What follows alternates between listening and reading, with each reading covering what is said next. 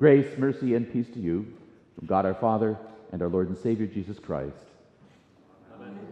Our text for this day is 2 Peter chapter 1. Here again the verses that read, "For we do not follow cleverly devised myths, when we made known to you the power and the coming of our Lord Jesus Christ. But we were eyewitnesses of his majesty.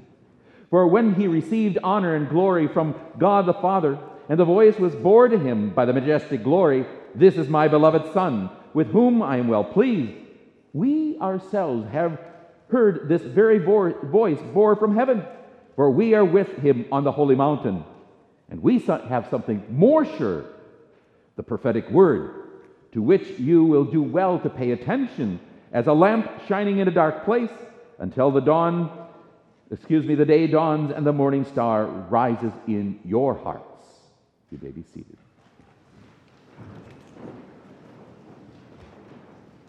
The excitement, the suspense, the waiting. He got it. Oscar Olson got the largest walleye ever caught in Devil's Lake. And so went his fish story. Was it interesting? Was it engaging? Sure it was. But was it another fish story? It was hard to believe. Many find it easier to believe a salesman than to go ahead and believe a fisherman's story, right? Now, he had to admit, though, that his fish was disqualified because it was caught in an inlet. And I started thinking that his story was starting to fall apart. And then he pointed to the mount on the wall. And there it was, along with a long newspaper article. There it was made more sure. Today is Transfiguration Sunday, celebrating the transfiguration of our Lord, and Matthew writes, "And he was transfigured before them, and his face shone like the sun, and his clothes became as white as light." That must have been some awesome, magnificent sight. If only we had been there. But then again, why would have that been important to us? Why would it be important for people to recount, even to the people that Peter is writing? You have heard about the end of the world coming. You have heard about Christ's return in glory to judge the world. Christians, all believers throughout time, have been waiting thousands of years for the end to come. And there have been times in history where the end seems so close, events seem to come all together, and then it didn't happen. Well, at the time of Peter, there was this restlessness with the Word of God. A tiredness was starting to settle in with the people, and people were starting to get on with their lives. The second coming of Christ didn't seem to be coming. Peter has to warn the believers that there's going to be people who look at Christians in disbelief. So in 2 Peter 3:4, he writes, "They will say, 'Where is this promise of his coming? For ever since the fathers fell asleep, all things continue as they were from the beginning of creation.'" People are tempted to think that the second coming of Christ was like the prediction of the Vikings winning the Super Bowl. Another fish story. So Peter goes ahead and draws his readers back to the Transfiguration. Like a fisherman telling his story, he lays it out. Not I, but we. We were there. He's not alone in witnessing this magnificent event. Third, we heard the voice. You might compare his words as you look in the Gospel in Matthew in the back of your bulletin, and we see Peter has left something out. Peter says, "This is my beloved Son, whom I am well pleased." But Matthew records, "This is my beloved Son, whom I am well pleased. Listen to him." At first, we want to go ahead and think that Peter is speaking about Jesus' baptism, because those are those words as well, and they match. But Peter adds other details like, for we were with him, that is Jesus, on the mountain. It is not his baptism, it is the Mount Transfiguration. So they are not at the River Jordan. And my mind wants to wonder, why did Peter leave out those last words? And you see, that is exactly what Scripture is to cause us to do. To go back, to check it out. Was it there? And why is it now not there? And as we dig, we find more. Look how Peter writes. Peter wants his hearers to know the truth of what he speaks. He draws them not only to what he says, which can be taken as a fish story, but draws the people of God back into the very Word of God. And that's the point. He saw it, we heard it, but if you want to know if it's true, not only take my word for it, not only take our word for it, but look back into the Scriptures. What happened on the Mount of Transfiguration was already predicted all the way back in Deuteronomy chapter 18. When Moses said, "The Lord your God will raise up for you a prophet like me from among you, from your brothers. It is to him you shall listen. Just as you desired of the Lord your God at Horeb on the day of assembly, when you said, 'Let me not hear the voice of the Lord my God, or see that great fire anymore, lest I die.' And the Lord said to me," that is to Moses, "They are right in what they have spoken. I will raise up for you a prophet like you from among your brothers, and I will put my words in his mouth, and he shall speak them all that I command." Peter testifies, I was there. James was there. Peter was there. John was there.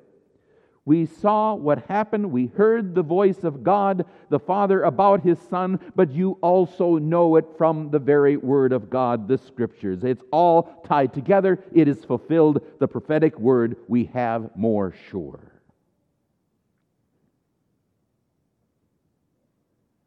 But what about and what about me?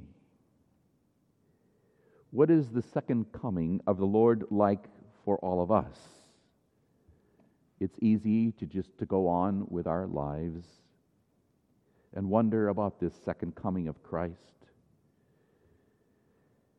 We may have been burned previously by the intensity of the predictions in the past about the end times, where people feared the development of the European Union, the war with Iraq and then Iran, the multitude of books predicting the end of the world, and the Left Behind series. Even with all the warnings, the end of the world still is not here, and life just seems to go on like it did before.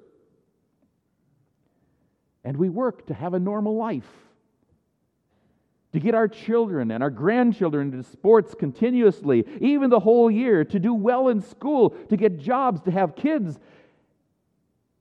And in the end, maybe they want to and maybe they don't. But the real question is, where is the transfiguration in their lives? Where is Jesus in their lives? Where it is in our lives. It's so easy to get wrapped up in our lives thinking that the end of the world is a long way off. It's easy for our kids and even our grandkids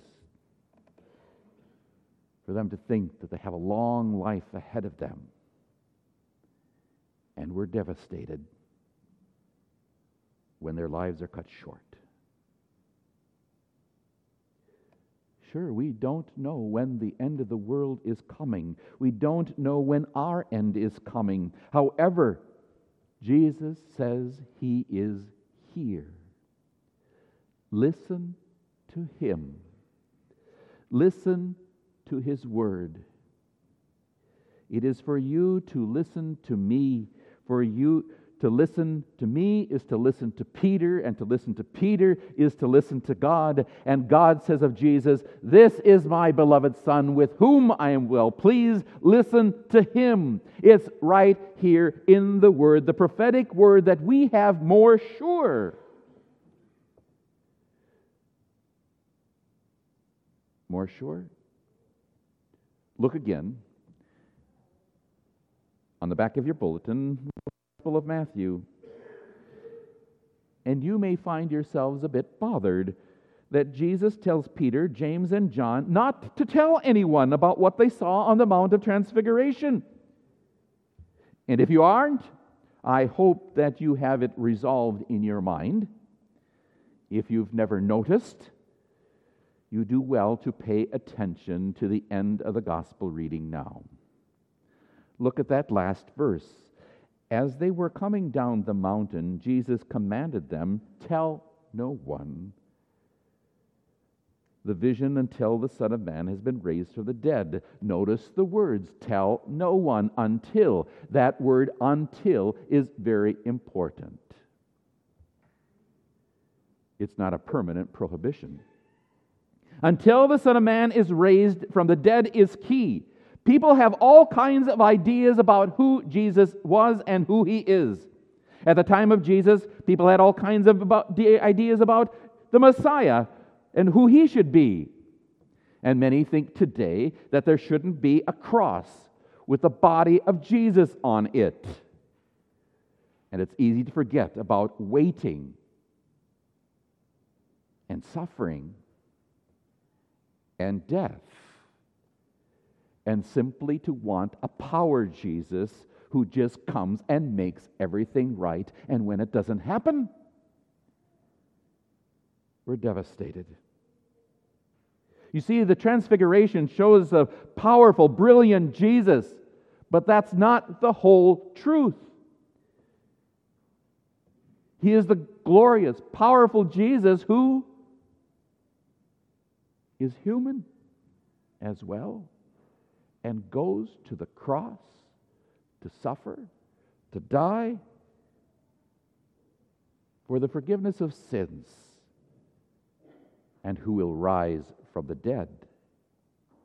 Many of you will come before the altar here today, and you will touch and taste the bread and the wine, and yet you will hear the voice of Jesus, "This is my body, this is my blood given for you."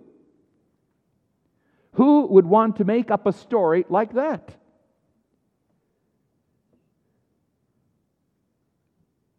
Why would the glorious God connect Himself with human flesh and blood and submit to death, and then to offer Himself on our altar this day for us to be put into our bodies?